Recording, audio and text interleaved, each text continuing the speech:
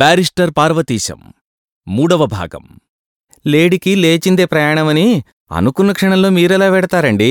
మీరడిగిన బట్టలు అవి ఎక్కడున్నాయో వెతకాలి, ఈవేళ మంచి రోజవునో కాదో చూడాలి, బోలెడంత తంతుంది కదా. క్షణాలమీద ప్రయాణం ఎలా సాగుతుందండి అన్నది సరస్వతి ఎంతో అమాయకంగా మొహం పెట్టి. నాకా తిథివార నక్షత్రాలు ఆ మంచి చెడ్డలు అవసరం లేదు. నేను విదేశాలకు వెళ్లి బోలెడంత విజ్ఞానం నేర్చుకుని వచ్చినవాడిని. ఇప్పుడు వెళ్ళక తప్పదు. ఇప్పుడు నా బట్టలు వెతికి ఇవ్వకపోయినా ఇబ్బంది లేదు, ఈ మాటొచ్చినప్పుడు తీసుకుంటాన్లే అన్నాను.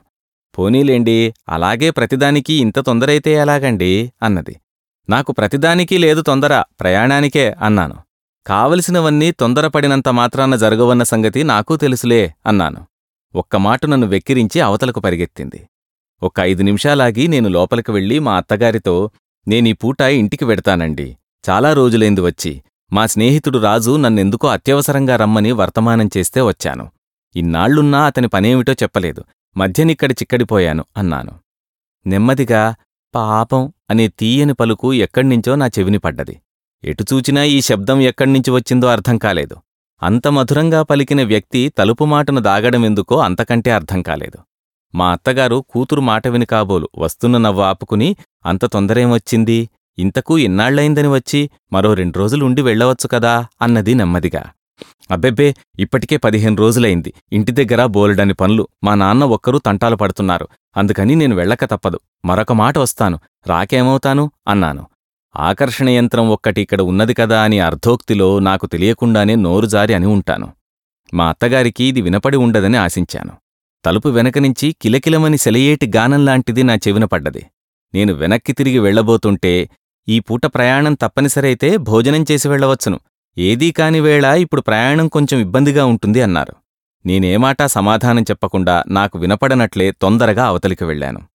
నేను గదిలోకి వెళ్లేటప్పటికీ అల్లరిపిల్ల అక్కడ నా బట్టలు తీసి మడత పెడుతూ, పెట్టిన మడతలు మళ్లీ విప్పుతూ, నవ్వుకుంటూ ఆడుకుంటూన్నట్లు కనపడ్డది. ఏమిటి మరి, నా బట్టలేవి అన్నాను. వాటికోసమే వెతుకుతున్నానంది. మరి త్వరగా చూడు, ఆలస్యమవుతోంది అన్నాను. మీరు భోజనం చేసి చల్లబడ్డ తరువాతగాని వెళ్లరని మా అమ్మ అన్నది.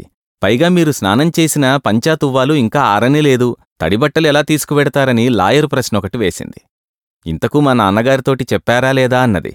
ఎందుకు, మీ అమ్మగారు నువ్వు చెబితే చాలదా అన్నాను. అదేం బాగుంటుందండి, మీరిక్కడ్నించి హాల్లో కూర్చున్న వారితోటి మాట మాత్రం చెప్పకుండా వెళ్లడం ఏమంత మర్యాద? మీకంత తొందర పని ఉంటే వారు మటుకు వద్దంటారా? చెప్పకుండా వెడితే మట్టుకు ఇలా చెప్పకుండా వెళ్ళిపోయాడేమిటి అని తప్పకుండా అనుకుంటారు అన్నది మందహాసం చేస్తూ. ఇలా రా ఒక్కమాటు అన్నాను. నేనిక్కడ మీ బట్టలు సర్దుతున్నాను, అక్కడ కూర్చుని మీరు చెప్పినా నాకిక్కడకు వినపడుతుంది అన్నది తలెత్తకుండా. నీ మాటలకే ఎదురు చెప్పలేకుండా ఉన్నాను. రేపింక కోర్టులో నేనెలా వాదిస్తానని ఆలోచిస్తున్నానన్నాను. మీరు తడుముకోకుండా మాట అందివ్వడానికి నన్ను కూడా కోర్టుకు తీసుకెళ్తే సరి అన్నది. అయితే నువ్వు కూడా బిఎల్ చదువు, ఆ పరీక్షయ్యే వరకు నిన్ను మా ఇంటికి రమ్మని తొందరపెట్టాను. అప్పుడు ఇద్దరం జాయింటుగా ప్రాక్టీస్ చేద్దామన్నాను. తలెత్తి ఒక్క క్షణం నిదానంగా అమాయకంగా నా కళ్లలోకి చూస్తూ, ఏమిటి అన్నది. నేను గభీమం లేచాను. లేడిలాగా చెంగున అవతలికి పరిగెత్తింది. నేను నా సంతోషాన్ని అణిచిపెట్టి సావిట్లోకి వెళ్ళి మా మామగారితో నా ప్రయాణం సంగతి నెమ్మదిగా మనవి చేశాను. అదేమిటి, వచ్చిన వ్యవధేది, వెడుదురుగాన్లే అన్నాడు. చాలా రోజులైంది వచ్చి, మా నాన్నగారి దగ్గర్నుంచి వర్తమానం కూడా వచ్చింది అన్నాను. సరే అయితే నేను కోర్టు నుంచి వచ్చిన తర్వాతను ఆలోచిద్దామన్నారు. అప్పటికి ఆలస్యమై ప్రయాణం సాగడం కష్టమవుతుంది అన్నాను. నీకదంతా ఎందుకు, నేను వచ్చి అన్ని ఏర్పాట్లు చేస్తాను కదా అని ఆయన కాగితాలు చూసుకుంటూ వారి పనిలో నిమగ్నులయ్యారు. నేనేమీ అనలేక తలవంచుకుని అడుగులు లెక్కపెట్టుకుంటూ గదిలోకి వెళ్లాను. నేను గదిలోకి వెళ్లేసరికి నా ప్రేయసి అక్కడనే ఉన్నది. ఏమండి, ఇప్పుడే ప్రయాణమా? బండికి కబురు చేయమని మా నాన్నగారితో చెప్పలేకపోయినారా అన్నది ఎంతో గంభీరంగా. ఆ ఏర్పాట్లన్నీ మీ నాన్నగారే చేస్తామన్నారన్నాను అంతకంటే గంభీరంగా. ఒక్క క్షణం మౌనంగా ఊరుకుని, ఊహూ, సరే అయితే ప్రయాణం ఇప్పుడు కాదన్న సంగతి తేలిందన్నమాట. చెబితే వింటారా? బాలాదపి సుభాషితమన్నమాట ఊరికే పోతుందంటారా అన్నది. గత్యంతరం లేక భోజనం చేసి విశ్రాంతి తీసుకున్నాను. ఈ రాత్రో రేపు ఉదయాన్నో నేను వెడుతున్నానని కాబోలు మా అత్తగారు అంత స్వల్ప వ్యవధిలోనూ నాకు పిండివంటలు కూడా చేశారు. భోజనం కొంచెం ఉదాత్తమే అయింది. కాసేపు విశ్రమిద్దామనుకుంటే నా అర్ధాంగి నన్ను విశ్రమించనిస్తేగా. నా శరీరంలో సగభాగం కిలకిలలతో రోదన చేస్తుంటే విశ్రమించడమెలాగా? అందుకని ఆ కలకలా కిలకిలా రావాలతో శృతి కలపక తప్పింది కాదు నాకు. ఇలా ఎన్ని గంటలు జరిగాయో తెలియదుగాని హఠాత్తుగా నా సగభాగం మౌనం ఉన్నట్లు గ్రహించి పక్కకు చూస్తే ఆ అమ్మాయి అక్కడ్లేదు. ఎక్కడికి వెళ్ళిందో వెదకి తీసుకువద్దామని లేవబోతుంటే మహేంద్ర సభలో ఎవరో దివ్యాంగన ఫలహారముల పళ్ళెంతో నాట్యభంగిమతో ప్రవేశించినట్లు నా అర్ధాంగి కూనిరాగం తీస్తూ వెండి పళ్ళెంలో ఫలహారము, వెండి చెంబుతో మంచినీళ్లు పట్టుకుని ప్రత్యక్షమైంది. నాకొంత భారంగా ఉన్నా వద్దని అనలేక, పంపినవారికీ తెచ్చినవారికీ ఉత్సాహం భంగం చేయడమూ సుతరామూ ఇష్టంలేక నెమ్మదిగా లేచి కూర్చుని ఫలహారములు మేము ఉభయులమూ కలిసి మాయంచేశాం. ఈ కార్యక్రమం ముగించి లేచి ముఖప్రక్షాళనాదికము ముగించుకుని రాజుతో చెప్పి వద్దామని బయల్దేరబోతుంటే మా మామగారు కోర్టునుంచి వచ్చి, నాయనా పార్వతీశం, నీ ప్రయాణము తెల్లవారుఝాముననే బాగుంటుందని నిశ్చయించాను. అప్పటికి కారు కూడా ఏర్పాటు చేశాను. దానిమీదను తొందరగా వెళ్ళిపోవచ్చును అన్నారు. ఇంక ఏమనను? మాట్లాడకుండా తలవంచుకుని తిన్నగా రాజు దగ్గరికి వెళ్ళిపోయాను. సుమారు 8 గంటలకు రాజుకు గుడ్ బై చెప్పి ఇంటికి వచ్చాను. భోజనానంతరం సరే, ఆ గొడవెందుకులేండి. తెల్లవారుజామున ఇంట్లో సందడి విని మెలకువ వచ్చి దంతధావనం చేసుకున్నాను. మా అత్తగారు ఫలహారము పాలు తీసుకువచ్చి స్వయంగా ఇచ్చారు. అది పూర్తయ్యేసరికి మా మామగారు నూతన వస్త్రములు తీసుకువచ్చి తాంబూలంతో నాకందించారు. ఇవెందుకండి ఇప్పుడు, ఇలా ఇస్తుంటే వారానికొకసారి రావాలనిపిస్తుందేమో అన్నాను. మంచిదేనయ్యా, అలా రావాలనేనే కదూ మా కోరిక. వారానికోసారి కాదు, దినం విడిచి దినం వచ్చినా సంతోషమే అన్నారు నవ్వుతూ. ఆయనకు నేను పాదాభివందనం చేశాను. ఆశీర్వదించి ఆయన అవతలకు వెళ్లారు. వాకిట్లో కారు చప్పుడు వినపడ్డది. నా సరస్వతి నా పక్కన వచ్చి నిలబడ్డది. మామూలు పద్ధతిని వీడుకోలు చెప్పాను. ఆ అమ్మాయి కళ్లల్లో నీళ్లు కనపడ్డాయి. నేనక్కడ నిలబడలేక ముందుకడుగు వేశాను.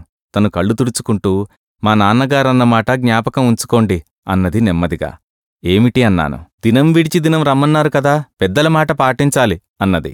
నేనామె చెక్కిలిమీద చిటికవేసి అక్కడ నిలబడితే ప్రయాణం ఆగిపోతుందనే భయంతో తొందరగా వీధిలోకొచ్చాను. నేను వాకిట్లోకి రావడంతోటే మా మామగారు అత్తగారు కూడా కారు దాకా వచ్చారు. నేను కారెక్కబోతుంటే మా మామగారు భుజంమీద చెయ్యివేసి, చూడ్నాయనా, మనలో మనకు ఏ మర్యాదలు లాంఛనాలు అవసరం లేదు. నిన్ను రమ్మని ఉత్తరం రాయలేదని సందేహించొద్దు. నీకు వీలైనప్పుడల్లా వెంటనే బయల్దేరమ్మని మా అందరి కోరికాను. ఇక ముందు ఈ ఊరు ఎప్పుడు ఏ పనిమీద వచ్చినా ఇక్కడ తప్ప మరొకచోట మకాం పెట్టడం మర్యాద కాదు.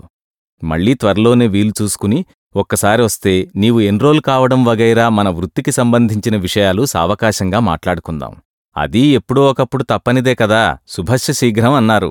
వెంటనే చేరినా చేరకపోయినా వచ్చినప్పుడల్లా 10-15 రోజులు నా దగ్గర కూర్చుని చూస్తూ ఉంటే మన వృత్తిధర్మం లోకధర్మం కొంత అవగాహనవుతుంది.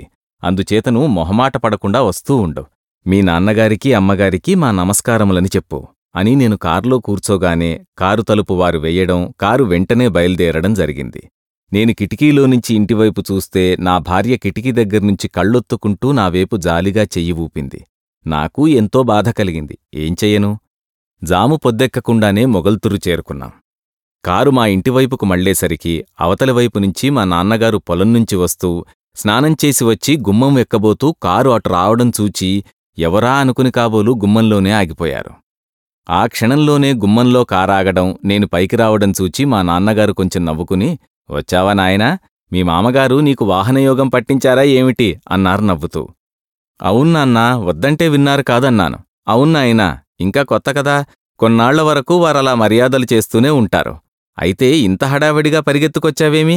నేను నీ యోగక్షేమం రాయమన్నాను కాని నిన్ను రమ్మని వ్రాయలేదే అన్నారు. ఇంతలో మా అమ్మ కూడా లోపల్నుంచి వచ్చింది. నేను కార్ డ్రైవర్కు 5 రూపాయలు చేతిలో పెట్టాను. అతను వద్దంటూనే ఎంతో సంతోషంతో అందుకున్నాడు.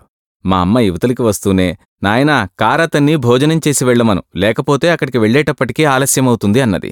ఆ మాట విని అతను వద్దంటూనే, నేను 12 గంటల్లోపున అక్కడికి వెళ్ళిపోతానండి, నాకాటే ఆలస్యం కాదు, మా యజమాని కనిపెట్టుకునుంటారు కూడాను అని సెలవు తీసుకుని వెళ్ళిపోయాడు. ఏం నాయనా, నీ ప్రయాణానికి మీ ఆవిడ సెలవిచ్చిందా? ఇప్పుడే నిన్నింత కట్టిపడేసుకున్నది, ఇంకను ముందు ఇల్లరికమే చేయమంటుందేమో అన్నది నవ్వుతూ. మరీ నాన్నగారు అలాంటిదాన్ని ఎందుకు చెయ్యాలి? నేనేం కావాలని పట్టుబట్టానా అన్నాను లోపలికి నడుస్తూ. నువ్వేమీ పట్టుబట్టలేదు, నేనే నీ మనసెరిగి నిశ్చయం చేశాను. నీకు చాలా అనుకూలవతి, రూపవతి, గుణవతి అయిన కన్య ఈమె అని మనోనిశ్చయం కలిగి నేనంగీకరించాను. నీకన్ని విధాలా సరిపోయిన పిల్లే, సందేహం ఎంతమాత్రం లేదు. ఆ అమ్మాయి వచ్చిన వేళా విశేషం చేతను నీకు సమస్త శుభములు, సమస్త సుఖములు, సమస్త సంతోషములు కలుగుతవని నా దృఢవిశ్వాసం అంటూ ఆయన పూజకు వెళ్ళిపోయారు. మా అమ్మ ముఖం వికసిత పద్మమే అయ్యింది. నేను నిలువెల్లా పులకించి పొంగిపోయాను. భీమవరంలో కిటికీ వెనుకనుంచి ఆర్ద్రనయనాలతో నన్ను చూచి చేయి ఊపిన దృశ్యం నా కళ్ళ ఎదుట కదులుతోంటే తదేక దీక్షతో చూస్తూ అలా కూర్చుండిపోయాను. ఇంతలో మా నాన్న దేవతార్చన కావచ్చిందన్న విషయం స్ఫురణకొచ్చి నేను స్నానానికి లేచాను. బ్యారిస్టర్ పార్వతీశం. రచన కీర్తిశేషులు మొక్కపాటి నరసింహశాస్త్రి. గాత్రధారణ మిమిక్రీ జనార్దన్. సమర్పణ ఎడవల్లి అసోసియేట్స్. నిర్వహణ Arila Studios. Audio engineer Santosh Vadnala. Studio Sound City Hyderabad.